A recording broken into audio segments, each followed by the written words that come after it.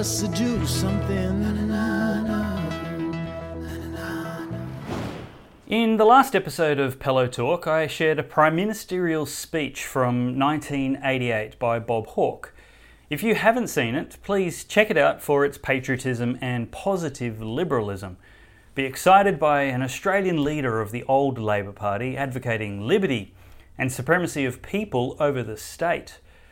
How far we've come is what I said last week, and I'm thinking it again this week after Kevin Rudd. But this week I want to share highlights from a very recent prime ministerial speech. In fact, just the end of last month. Now, I'm not partisan. I'm no rusted-on voter for any party and never have been, even when I was a member and office holder of the LNP. My only lasting loyalty is to Jesus Christ, and I look afresh for the best candidate to represent me at every election, so I can take a step back and call balls and strikes honestly from any politician and any party. Some are wrong, if not dangerous, to public policy, more often than others, but none gets it right all the time. Scott Morrison may share the same faith as me, but giving him unconditional support because he's Christian would be as stupid as giving Barack Obama unconditional support because he's black.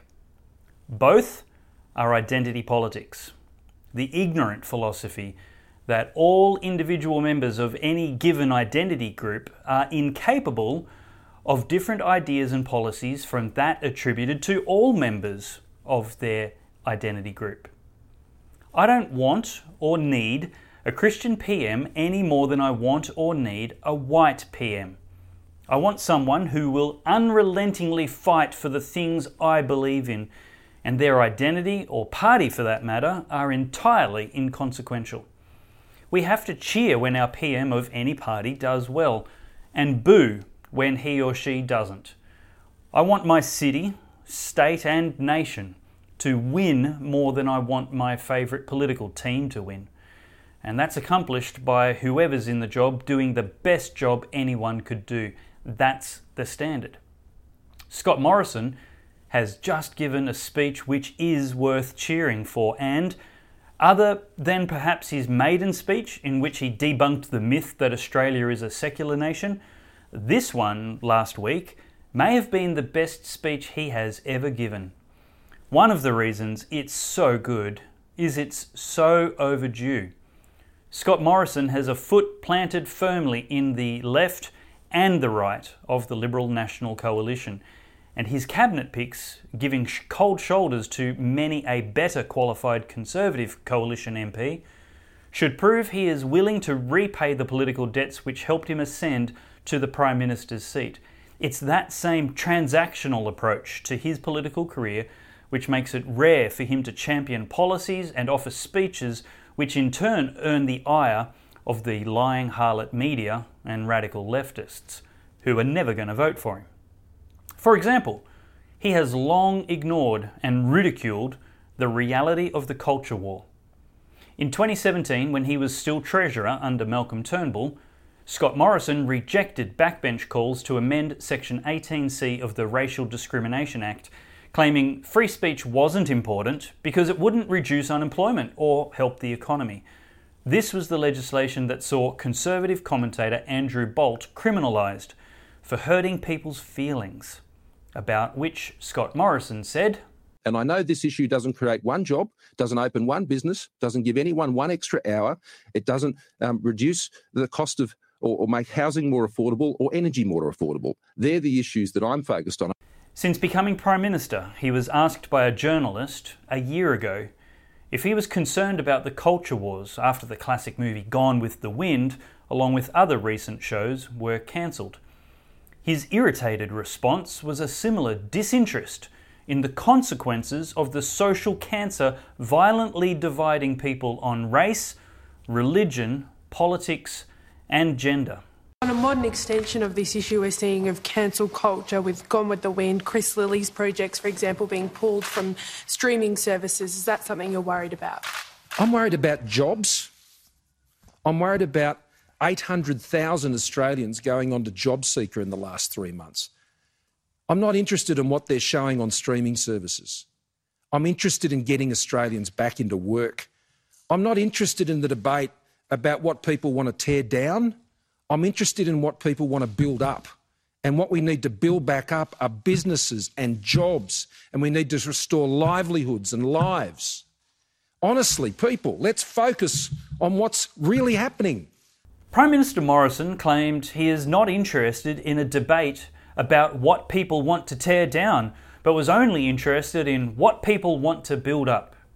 The problem he has been willfully ignorant of is the people who want to tear everything down, everything people who built the West, the British Christian philosophies of justice and liberty, and the Australian Constitution built up for the prosperity and peace we've enjoyed until the neo-Marxist green agenda got their grubby hands on it. These goblins want to tear down the timelessly universal definitions of marriage, family, gender, and even the objective nature of truth itself. Honestly, people, let's focus on what's really happening, Mr. Morrison said, as if the existential threats to the rule of law, justice, personal liberty, and the supremacy of people over ever-expanding state powers are not really happening right across Western democracies. It is the tearing down of the unity and cohesion which we have built up for 200 years, which toxic people want to tear down by reducing Australians to a collection of attributes. Radical leftists and so-called progressives are constantly seeking to tear us down by dividing us by gender, religion, and especially racially. Again, as he has for years, telling everyone to look at the economy and jobs, as if culture is a mere distraction of no real consequence or harm to any Australian. He implied he could not walk and chew gum at the same time, could not worry about job losses caused by government, and freedoms lost to government at the same time. That's certainly not the kind of Prime Minister I'm looking for. But there is cause for hope after his recent address to the United Israel Appeal Dinner in Sydney, in which Prime Minister Morrison took aim squarely at cancel culture and identity politics. It had glimpses of greatness which should encourage us to continue praying for our civic leaders to govern with wisdom and justice from heaven. Links to the full speech and transcript are in the article for this episode on goodsource.news. Now let's review some clips from this very important speech in Scott Morrison's journey to becoming a statesman. And in his works, Rabbi Sacks wrestles, a bit like Jacob, wrestles with the practical complexities of our modern pluralistic world and finds, through the tenets of his faith, as he did, a pathway to the common good. At the heart of our Judeo-Christian heritage are two words: human dignity. Everything else flows from this. And seeing the inherent dignity of all human beings is the foundation of morality.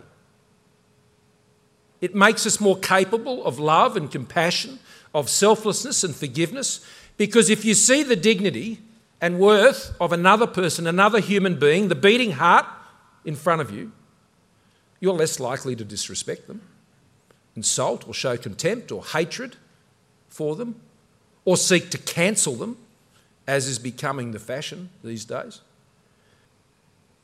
Seeing the dignity in others means we can see others as imperfect people striving to do their best. And in a liberal democracy, and there's no greater liberal democracy than the ones that are shared here and in Israel, human dignity is foundational to our freedom. It restrains government. It restrains our own actions and our own behaviour because we act for others, not ourselves, as you indeed do here this evening. That is the essence of morality. De Tocqueville agreed. He said, liberty cannot be established without morality, nor morality without faith. Hayek, the economist, said the same thing. Freedom has never worked without deeply ingrained moral beliefs. Acting to morally enhance the freedom of others ultimately serves to enhance our own freedom. So it's no surprise then that Rabbi Sacks concluded in his final work, Morality, if you lose your own morality, you are in danger of losing your freedom. The implication here is very important.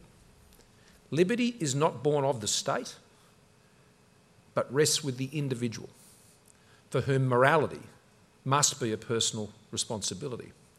In Lessons in Leadership, he quotes the distinguished American jurist Judge Leonard Hand to argue his point, who said, "I often wonder whether we do not rest our hopes too much upon constitutions, upon laws and upon courts." He said, "Believe me, these are false hopes." He said, "Liberty lies in the hearts of men and women, and when it dies there, no constitution, no law can save it." Freedom, therefore, rests on us taking personal responsibility for how we treat each other, based on our respect for and our appreciation of human dignity. This is not about state power. This is not about market power. This is about morality and personal responsibility. Where we once understood our rights in terms of our protections from the state, now it seems these rights are increasingly defined by what we expect from the state. As citizens, we cannot allow what we think we are entitled to become more important than what we are responsible for as citizens. In short, to realise true community, we must first appreciate each individual human being matters. You matter. You, individually. And in this context, I would also argue we must protect against those forces that would undermine that in community. And I don't just mean, as I've recently remarked, the social and moral corrosion caused by the misuse of social media and the abuse that occurs there. But I would say it also includes the growing tendency to commodify human beings through identity politics. We must never surrender the truth that the experience and value of every human being is unique and personal. You are more, we are more individually, more than the things others try to identify us by, you by, in this age of identity politics. You are more than your gender. You are more than your race. You are more than your sexuality. You are more than your ethnicity. You are more than your religion, your language group, your age. All of these, of course, contribute to who we may be and the incredible diversity of our society, particularly in this country, and our place in the world. But of themselves, they are not the essence of our humanity. When we reduce ourselves to a collection of attributes, or divide ourselves even worse on this basis, we can lose sight of who we actually are as individual human beings. In all our complexity, in all our wholeness, and in all our wonder. We then define each other, if we go down that other path, by the boxes we tick or don't tick, rather than our qualities, skills and character. And we fail to see the value that other people hold as individuals with real agency and responsibility. Throughout history, we've seen what happens when people are defined solely by the group they belong to, or an attribute they have, or an identity they possess. What we need is not to disagree less in a liberal democracy like Australia. We just need to disagree better. Hear, hear. Disagreement isn't something to shy away from or fear, and that's a lesson many churches could learn who fear preaching on topics which are publicly debated, even though God's word speaks directly to many such topics, and congregants overwhelmingly desire to be taught by the pulpit instead of the lying harlot media. We need to disagree well, and that's done by pursuing truth instead of partisan politics. Who should be more capable of disagreeing better than believers in objective truth and the moral lawgiver? Of course, no one is more afraid of disagreement than a radical leftist who seeks to censor and cancel rather than engage civilly and sincerely. Let's never be that guy. Prime Minister Scott Morrison has finally observed cancel culture has become fashionable, with small minds demanding dissenters be stripped of Order of Australia awards, Conservatives be banned from holding conferences, Christians be banned from public office, and unapproved opinions be banned from social media, like Donald Trump and Craig Kelly. Mr. Morrison rejected the progressive preference to define people by immutable traits they had no control over, rather than their character and convictions, and identified such a political philosophy has had broadly lethal results in recent world history. One word stood out to me in this speech, which I don't think I'm reading too much into if I place great importance on its subtle inclusion. Morrison said there is a, quote, tendency to commodify human beings through identity politics. Bravo. Precisely. Those grievance industries and organisations which purport to be able to solve social problems but have a perversely profitable interest in perpetuating and in amplifying them are effectively commodifying human beings, trading on their continuing misery in exchange for taxpayer funding. The various anti-discrimination tribunals make a mockery of the justice system and legitimise the weaponisation of law. The blacktivists who blame the over-representation of Indigenous people in custody on alleged systemic racism, rather than the over-representation of Indigenous people in the commission of violent crimes, ensure racial harmony is further away than it ever has been. The family violence industry has no interest in male victims or perpetrators who are female or black.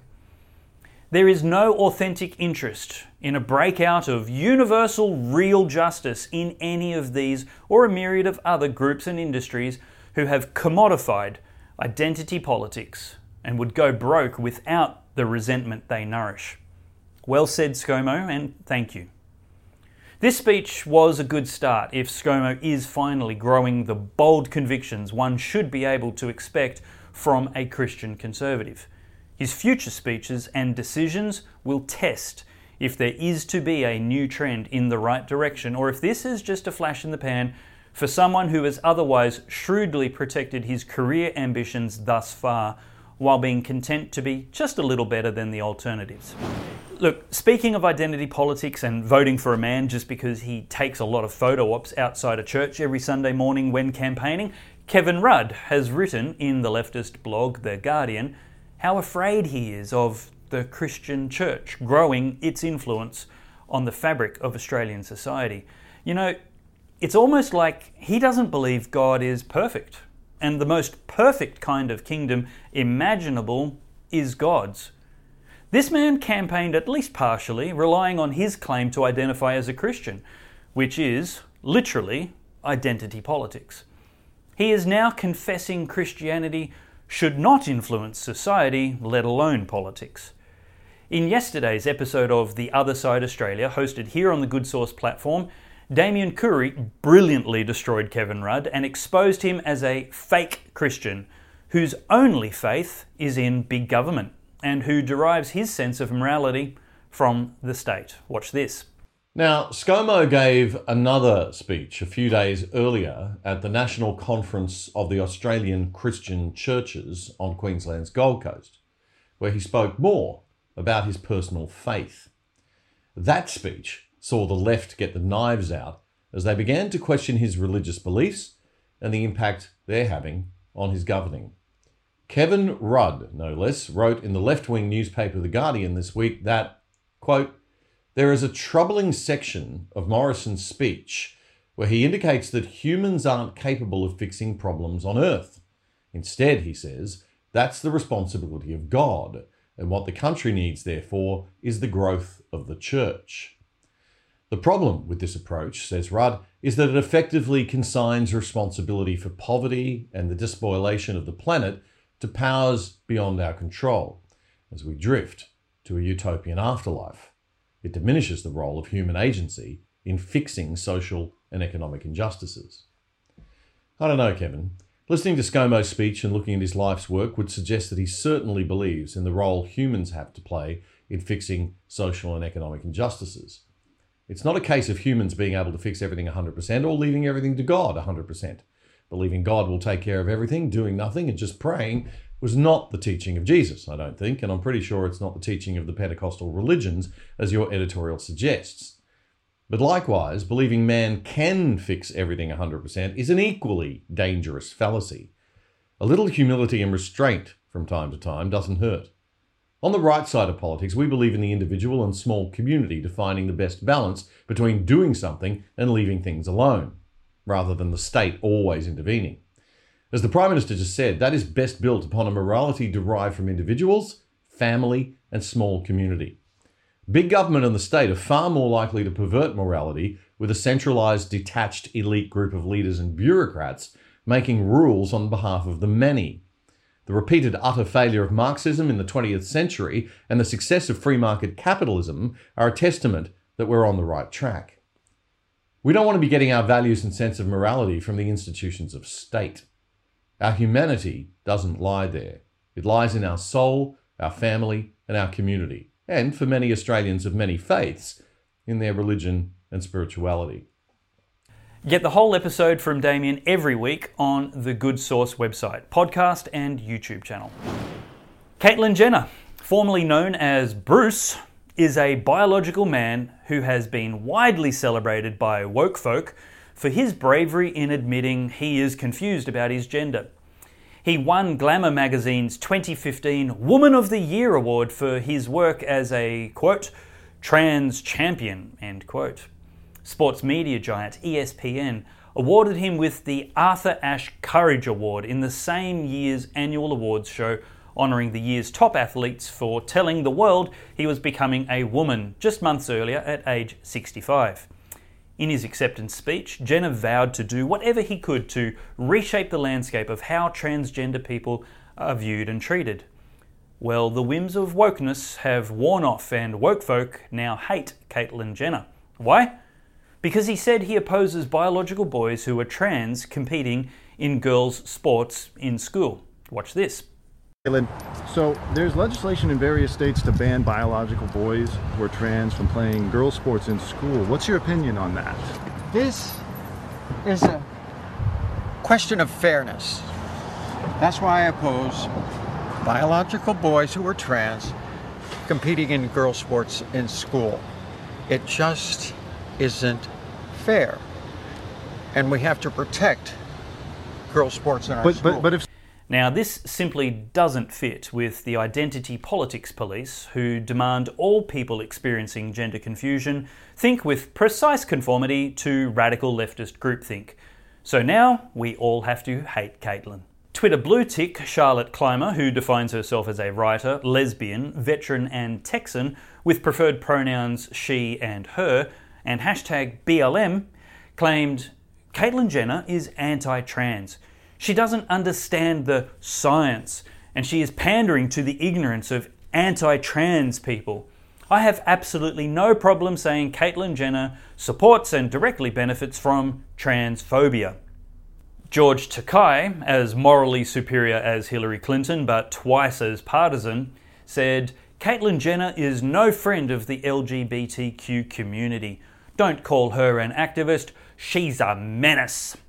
It's sad, but also hilarious, because the left always eat their own. If you thought a woman scorned was bad, hell hath no fury like a woke mob when an intersectional minority hero deviates one iota from the restraints of identity politics. Celebrated American screenwriter and columnist Bert Prolatsky once said, "If leftists didn't have double standards, they wouldn't have any standards at all."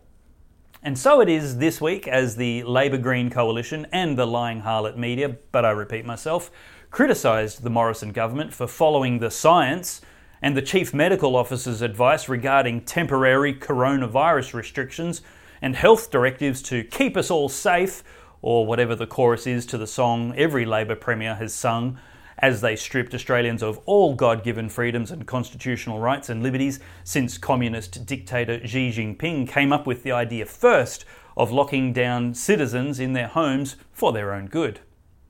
Of course, in a free press, democratic country like China, they had to weld the doors shut.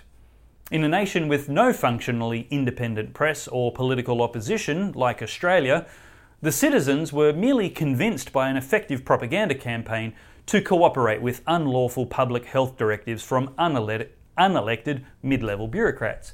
At any rate, there has been no shortage of fawning media complicitness in the closing of state borders and instant homelessness of those unable to return home. All of a sudden, leftists have a standard on closing borders to residents wanting to come home. Can any of these clowns think for themselves? Conservative commentators like me, who have consistently stated freedom is given by God, not governments, are saying, I don't want to say I told you so. I want you to get it right from the beginning instead of swapping liberty for false illusions of safety. It was always ridiculously tyrannical that our own army was deployed to detain Aussies in perfect health at airports on arrival, despite not having committed any crime, to be whisked away to 2 weeks detention until they were proved healthy. It was at that point that the federal Labor talking heads and media elites should have said, what the actual hell is going on here? Not now, more than a year too late. Added to that, there is still no media attention on the fact that the Australian government won't let you leave. Once again, we are a prison island. No one in, no one out, unless you're Tom Hanks. This is something stupid Australians have voted for. The ever-expanding power of the state at the proportionate cost of the ever-reducing liberty God gave every human being. Even many of those who didn't have stupidly regurgitated the government propaganda about being selfish if you want human rights and blah blah science, blah blah experts. The only good government is the smallest one, absolutely necessary to stay out of our lives and let us solve for ourselves whatever we can as individuals and voluntary communities. Milton Friedman said, "There is nothing so permanent as a temporary government program." When we expect governments to look after us, we give away a little bit of our power which government greedily accumulates and hoards and very rarely ever relinquishes. The very least government owes us is the freedom to come and go as we want from our own home, our state, and our nation. Like, just stay out of our lives, get your grubby hand out of our pockets, and leave us alone. As Ronald Reagan once said, "The 9 most terrifying words in the English language are, I'm from the government and I'm here to help." If a citizen is not really sick and not accused of any crime, leave them alone. I've said it from the beginning. Quarantine is for sick people. Sure, exclude foreigners from high-risk zones, but if someone wants to leave, there is no valid authority to stop them. Claims of power to do so are fraud perpetuated upon gullible people. Concerns about them returning are easily handled by testing and self-isolation. Breaches of self-isolation are the only place for an authoritarian consequence to be applied, which could then result in the more draconian measures being implemented in the last year, a la Xi Jinping. It's unconscionable that our state and federal governments would tell any healthy, innocent, permanent resident they aren't allowed back in. Andrew Cooper, the president of Liberty Works, joined me on the last episode of Not Q&A to discuss their case against the Commonwealth of Australia in the federal court. The link to the episode is also in the show notes beneath this video on goodsource.news. Liberty Works is asking the full bench of the federal court to invalidate the ban on Australians flying overseas. In their view, and mine, the Health Minister does not have the powers under any legislation to legally enforce such a ban. As many as 3 in 10 Aussies were born overseas, and millions have strong family connections internationally. Tens of thousands of us have been forced to miss out on once-in-a-lifetime events that no one has any right to place an arbitrary measure of importance upon. Our lives are measured by relationships. No one puts their bank account balance on their gravestone or inscribes their joy at spending too much time in the office. The state and federal governments have both caused enormous personal tragedy by coming between families at critically important moments, and they continue to multiply trauma and suffering every day the borders, national or state, are closed. The government's position is ridiculous. because people leaving the nation actually reduces the risk of viral transmission here by virtue of the fact there are less people here in the community.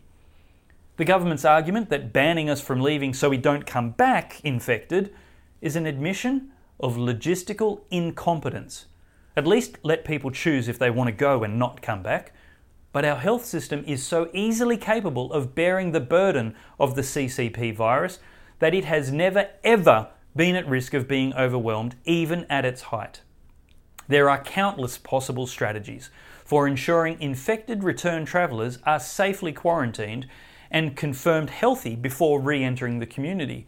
Pop-up camps and temporary medical facilities should have been constructed within 3 months of the borders closing last year. And here we are, halfway through the following year, and still the magical National Cabinet is scratching their collective heads like they can't think of anything better than treating everyone like prisoners and lepers. Andrew Cooper said, "In short, the various tiers of government in Australia have all the powers needed to protect residents from the international health emergency, and there is no need nor legal basis for restricting people who wish to leave. If Liberty Works wins, the outbound border at least could be open in as little as a few weeks." For more information about their case, visit their website, libertyworks.org.au. Let me tell you about what a frustrated farmer in Belgium has in common with postmodernists who believe almost nothing is worth leaving alone or returning to its traditional position. First, by postmodernism, I mean the attitudes and beliefs that truth claims and value systems are mere social constructs relying entirely on social context and popular attitudes. A closely related or subsequent philosophy is critical theory.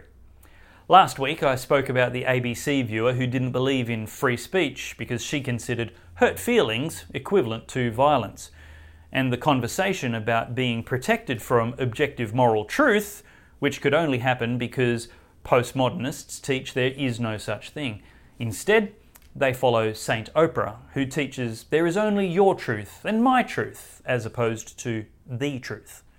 Postmodernists reject ideas of objective reality, morality, truth, human nature, and even science. Look no further than the unnecessary debate around abortion, only made possible by postmodernism. Instead, they prefer to embrace and promote ideas such as moral relativism and self-supremacy as the new objective truth. This gives subjective feelings unnatural authority in their minds, which they then seek to impose on others, and gives rise to anti-science theories like gender theory, and further degrades corrupt ideas like feminist theory. Proverbs 22 verse 28 warned against such progressivism by saying, "Do not move an ancient boundary stone set up by your ancestors." So what does this have to do with a frustrated farmer? Everything, in that he has perfectly exemplified both the literal and metaphorical meanings of this proverb.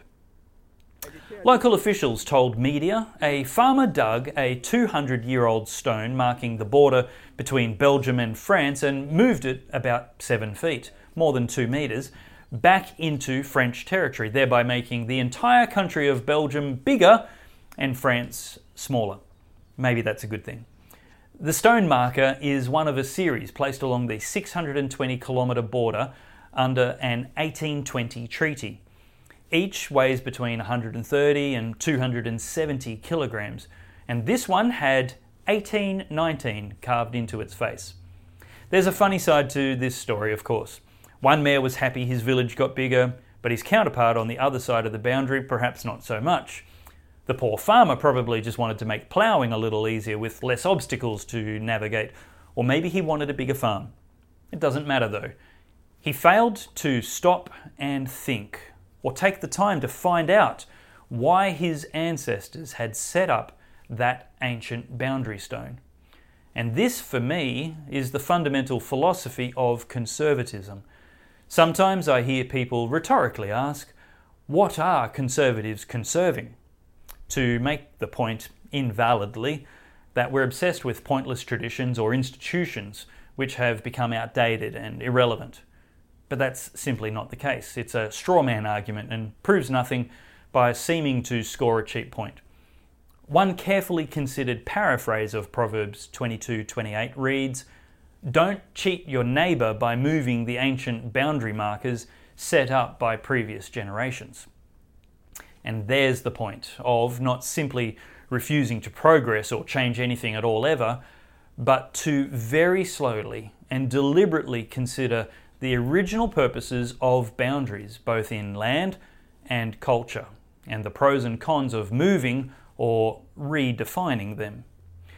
You see, the Christian is the best scientist because he doesn't assume chaos, coincidence, and what he observes as the result of millions of iterations of random mutations, but because he starts with the assumption of intelligent design. His experiments and research then ask why, having assumed there must be a purpose for everything. It is lazy and unscientific to simply shrug your shoulders and say, the marvellous complexity of the once unseen world, the gaps in our knowledge, are simply explained by macroevolution.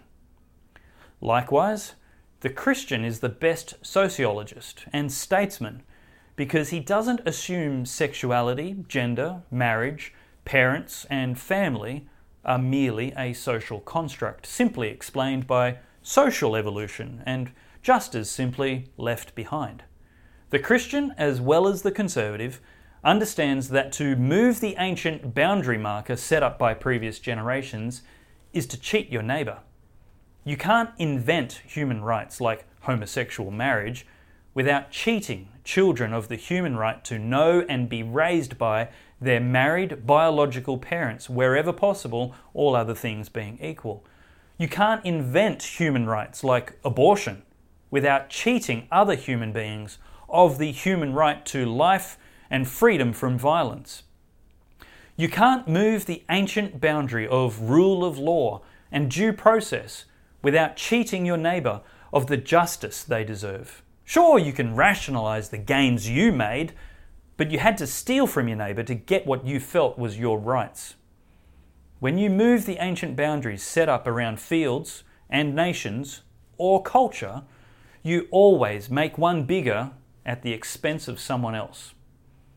The Christian West generally, and Australia specifically, has become destinations of choice for people in other nations fleeing racism, persecution, violence, poverty, and war because we were established with ancient boundaries around morality, justice, and liberty, with enormous affection and consideration for God's ways, also known as natural law.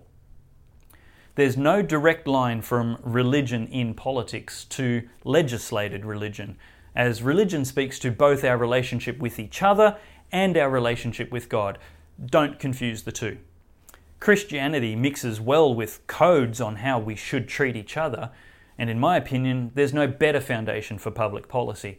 Of course, not all religions are equal, and some totally contradict uniquely Christian ideas like universal equality of dignity and actual human rights, loving your enemies, forgiveness, and redemption.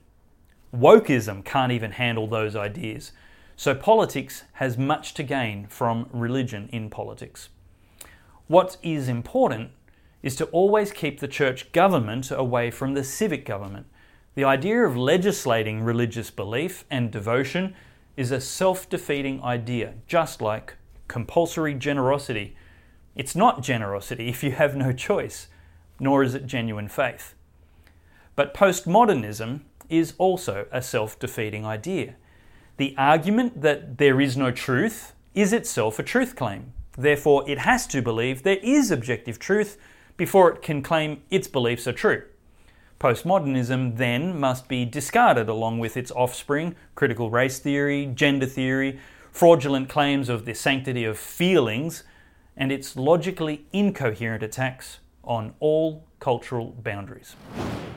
Well, I'm joined now by Chris Attlee, and we're talking about cancel culture a lot in this episode. Chris, welcome to Pellowe Talk. Good to be here, Dave.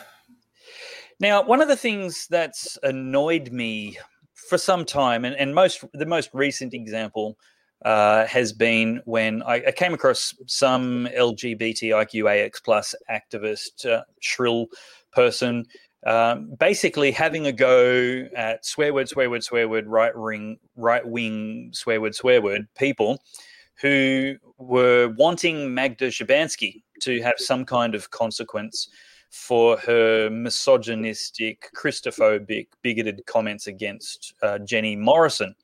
And he was essentially saying, we're being hypocritical because we also don't like cancel culture. Now, what I pointed out to him was that not every criticism of a public figure is or amounts to cancel culture. In my mind, cancel culture is that extreme phenomenon where somebody who wants to present or has been invited to present awards at the Oscars or some other award ceremony has a tweet dragged up from 10 years ago, which has no bearing on who that person is or the body of their work since then.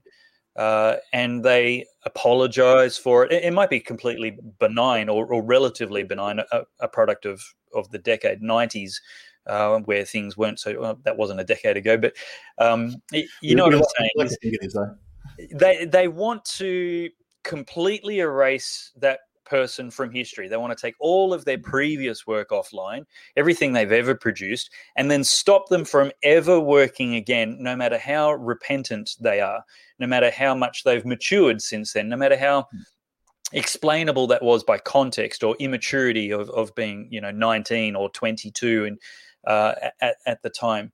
And what I pointed out to him was, no, that is cancel culture, not the criticism everything or demanding repentance or consequences for present day actions.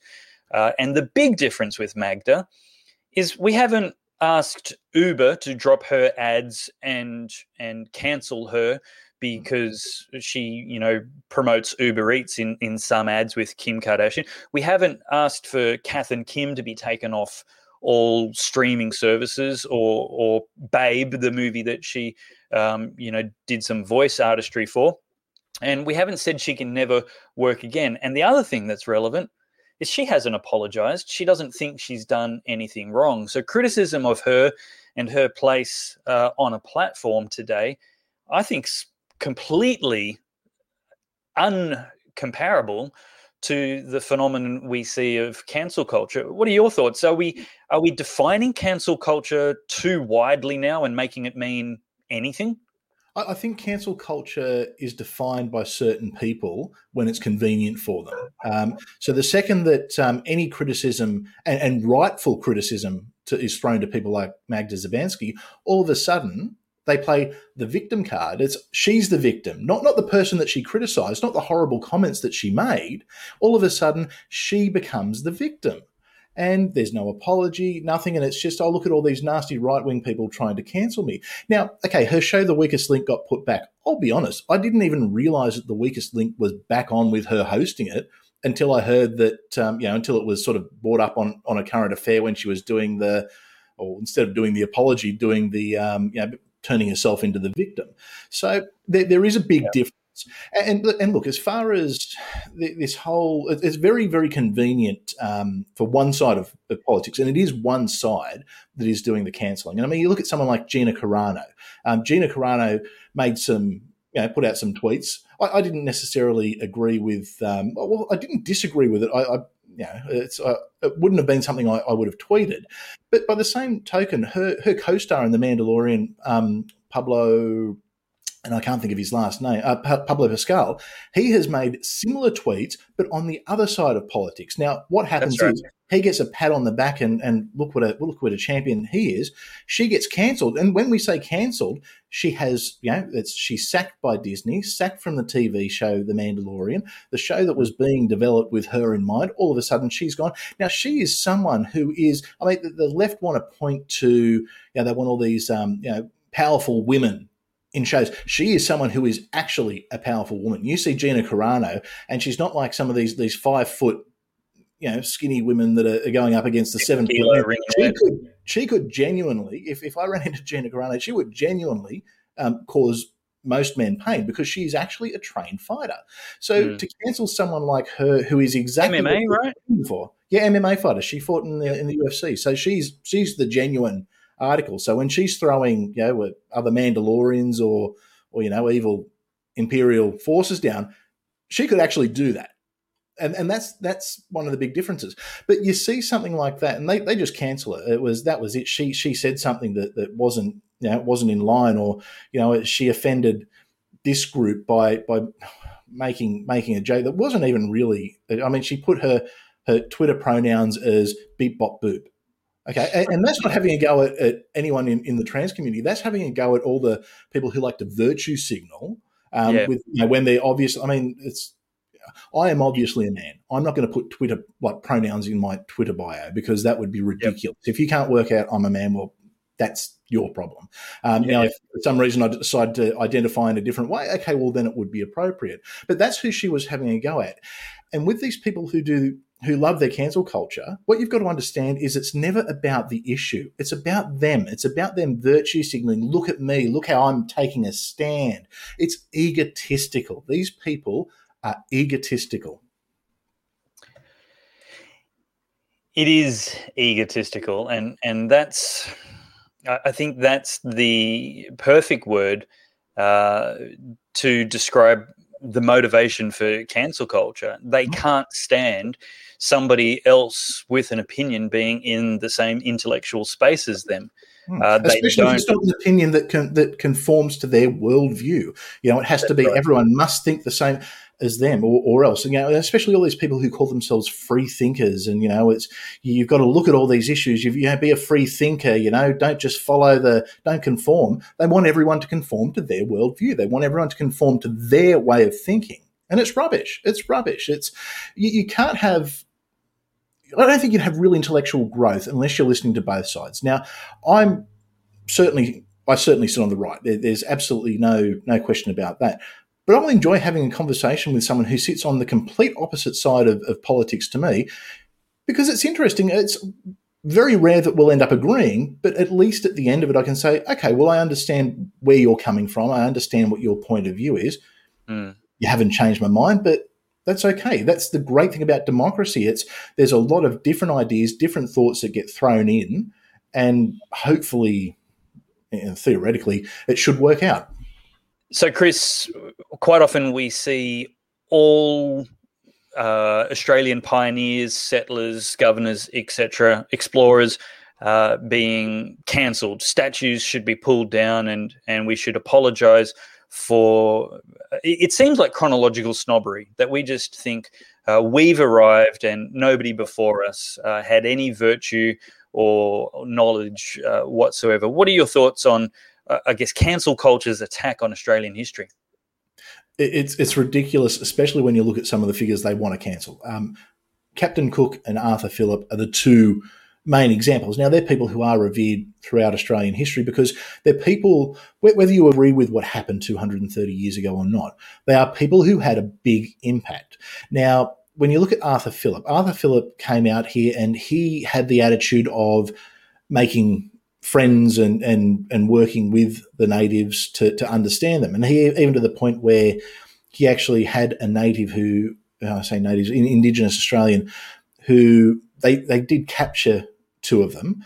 But what they did was they brought them back to understand. And one of them actually chose to stay and to continue to live in the early colony.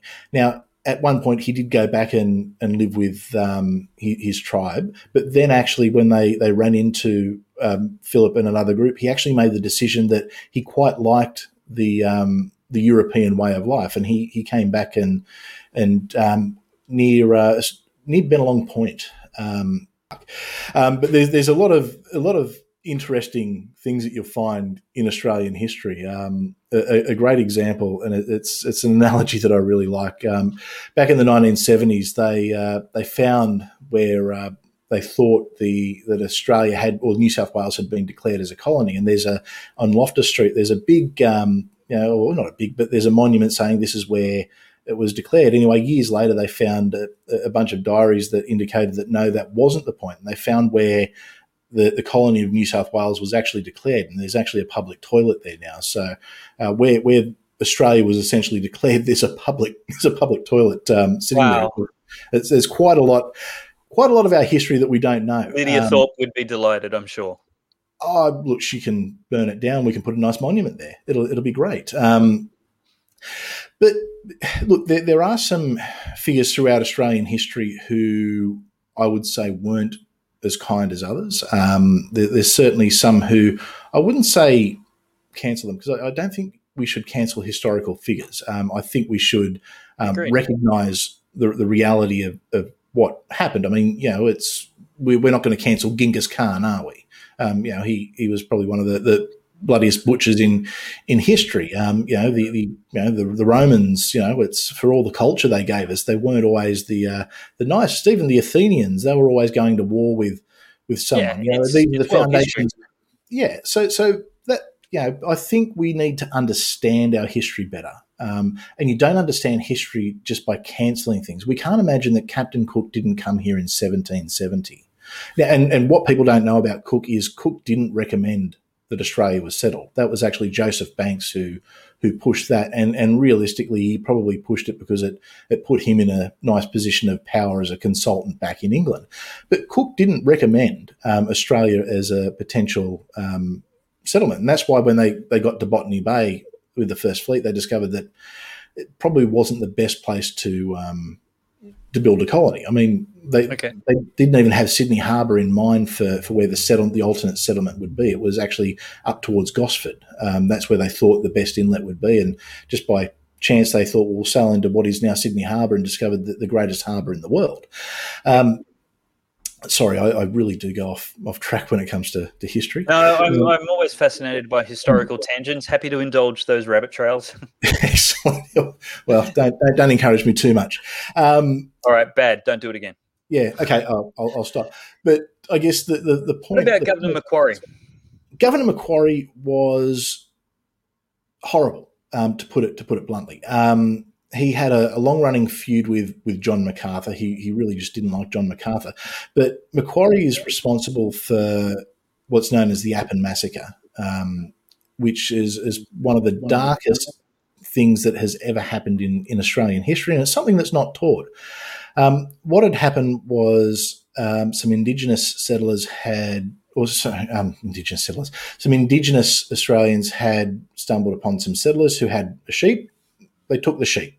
As a result, the settler went and shot a couple of the Indigenous people for revenge for stealing a sheep. So a few of the Indigenous people went back and defended themselves and killed a few of the settlers that were there. So Macquarie's response to that, to teach the Indigenous people a lesson, was to basically eliminate that entire tribe. That all the women, the children, they were all basically held at gunpoint and either shot or forced off a cliff in what is now Appin in New South Wales, which isn't too far from where I live. There's a memorial to the Appin Massacre there. It's a sad part of our history. It truly, truly is, and I don't think by that time's standard that was acceptable in any way. That was a man who clearly obviously crossed a number of boundaries. Certainly wouldn't be acceptable by today. So he would be a war criminal by today's standards, and I would argue that he would be a war criminal by the standards back then. But because he was so isolated, he's what hope of punishment? He was basically running the colony as a dictatorship until someone came and took over from him. So I think someone like Macquarie, I don't think we cancel. You can't cancel because he is a historical figure. This is the important question: what to do with him and things named after him and statues, etc. I wouldn't revere it. I wouldn't be. Look, if they wanted to rename a suburb like Macquarie Fields, for instance, is quite close to Appin and where the Appin Massacre. If the people of that suburb wanted to rename, I wouldn't be against that. Something like that. Look, and here's the thing I would encourage listeners to do is we can't be guilty of the opposite position, closed-mindedness. And just, because we hate cancel culture, well, therefore any suggestion of renaming must automatically be wrong. Let's be against cancel culture, but if there's a good case put forward, let's be able to consider it. And maybe we're going to reject most of the cases that are put forward because they're not good. I'm not saying we should embrace sometimes to prove we're not closed-minded. But let's genuinely look at this. Like, I'm quite sure I didn't know how bad Governor Macquarie was. I know generally lots of bad things happen, but the actual details of who did what when and what's exaggerated by so-called truth-telling and what's reliable, actual, objective history, these are the harder things to sort out. And so I want to keep an open mind to have credible sources inform my opinion on each decision. So, yeah. What you've got to understand, though, is all these people who want to cancel, historical figures, they've got no understanding of Australian history. They don't understand. They wouldn't know about things like the Appin Massacre, which would be a great argument for them. They don't know that the reason that Manly Cove is called Manly is because Arthur Phillip was so impressed with the strength and how manly the Indigenous people look that's why it's called Manly, because he just thought they were that's why it's called Manly, because he thought they were just the most manly looking people. Like he thought they were just wonderful physical specimens of people. That's not the attitude of someone who hates. That's the attitude, and he had orders to work with the Indigenous or the local community or the local people who inhabited the land to basically integrate, which once again wasn't necessarily the best thing for the Indigenous community. But the reality is, if it wasn't the English, it would have been the French or the Portuguese. That was what was happening back in that period of time. Yeah. Certainly, I think what chronological snobbery is how C.S. Lewis puts it, but I think what we need is chronological humility, where we actually say, yes, there's plenty of things that we can say we have evolved and have matured from attitudes that really weren't suitable for the best conditions for human flourishing. But now let's be humble and actually have a look at our attitudes. What things could we grow through and grow beyond that we currently think are socially acceptable? Maybe there's some standards that have been thrown away and discarded, which were actually really useful. Maybe there's some ideas that we've never had before, which we need to grow into. I would hope that in 200 years, people aren't looking back on videos like this and judging me off whatever the standard is in 200 years, because for a start, we don't know what. You've got to know it's possible. We've got to know it's possible, don't we? And it's that humble posture instead of the toxic arrogance of so many woketivists that think they've arrived and they're morally superior to anybody alive now or ever. But they're this wonderful enlightened class, and no one else can understand but them. And they shall punish anyone who thinks differently. It's a joke. But I mean, it's not only our side that they do it to; they do it to themselves. A great example recently, Richard Dawkins. Now, Richard Dawkins, I think most people would have heard of Richard Dawkins. He put out a tweet, and I'll read the tweet word for word. It was, in 2015, Rachel Dolezal, a white chapter president of NAACP, was vilified for identifying as black. Some men choose to identify as women. Some women choose to identify as men. You'll be vilified if you deny that they literally are what they are or what they identify as. Discuss. Now, that's something that Dawkins, being an academic, he's put out I think he's actually made a fair point, because I think, if you're going to accept that people will identify in a certain way and that should be accepted, well, where do you draw the line? I mean, it's either a libertarian value or it's not. Now, for me, look, frankly, it's Rachel Dolezal. I think that the work she was doing was beneficial for the African American community. She wasn't African American; she was slightly darker skinned, and that's how she had frizzy hair and passed as and very fake tanned, wasn't she? No, she was actually she actually did have darker. Like they showed pictures of her when she was younger next to her siblings, and she was a lot darker than them, and her hair was. I think she fake tanned on top of natural extra darkness. Of course she did. Yeah, of course she did. Right, yeah.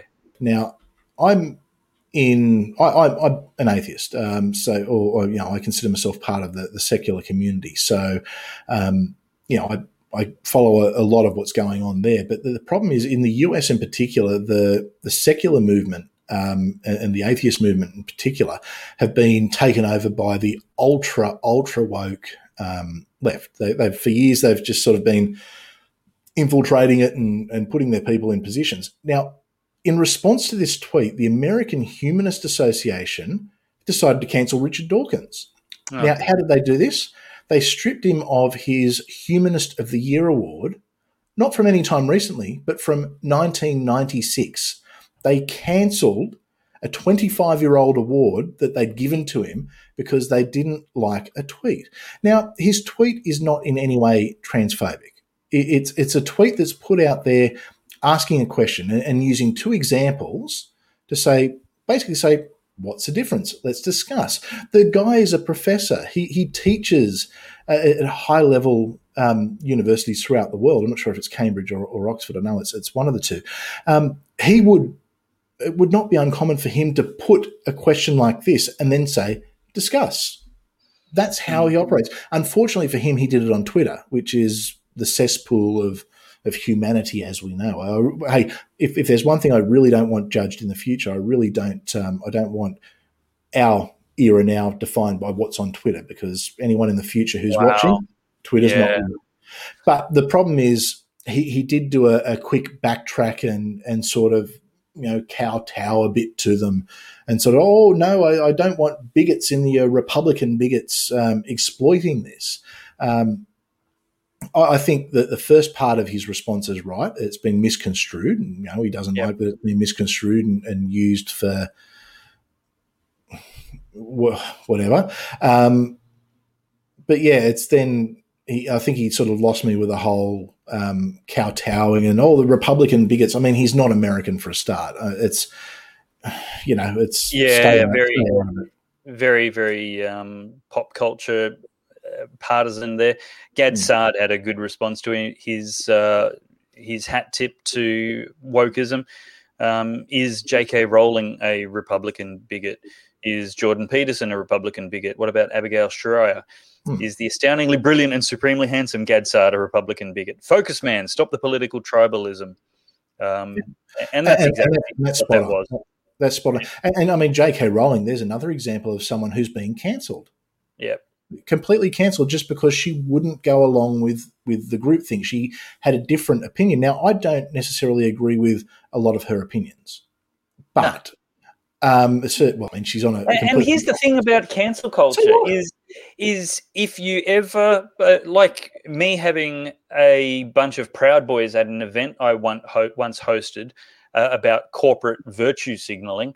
And they paid a fee to come along. I was in a selfie with them, and one of them was doing the OK gesture to troll leftists, and it worked brilliantly.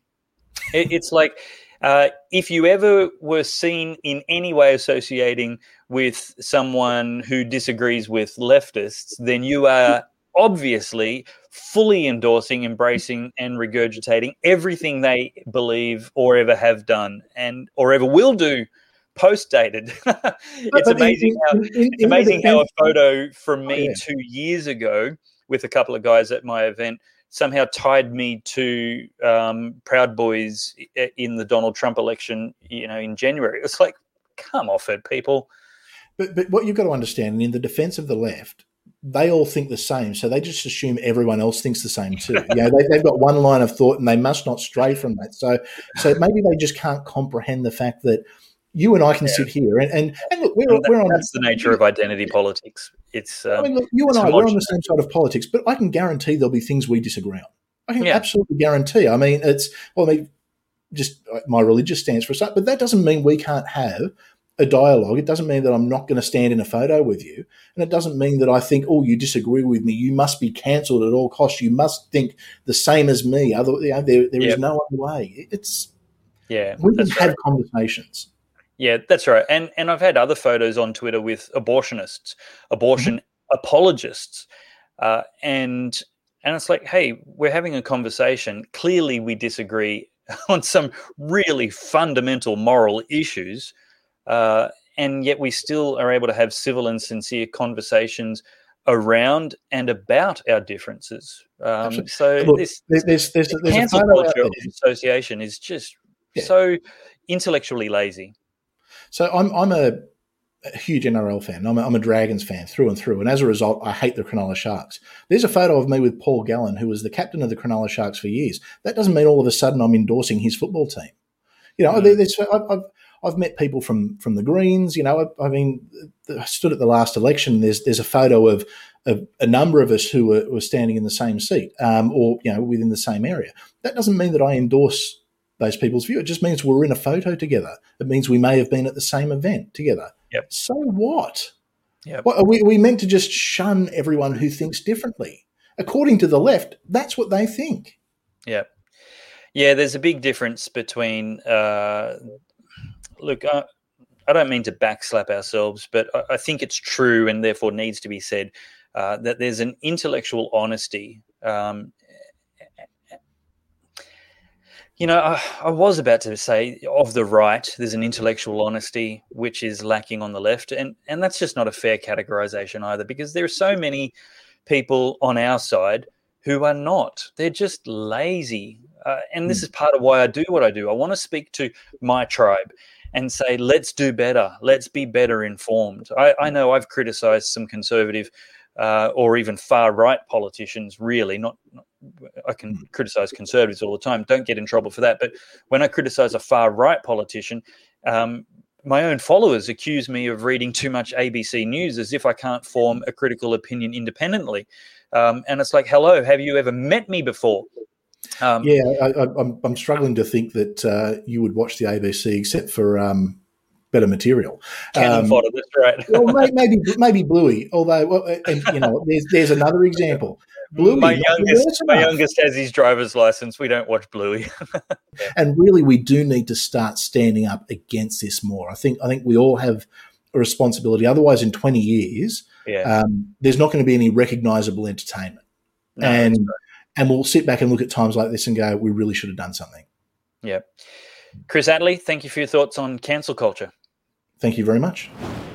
So that's it from me this week. This is the second episode in the new format where I'm not so concerned about publishing on a fixed schedule as much as I am with doing more preparation and promotion with smaller clips on social media after the episode is broadcast.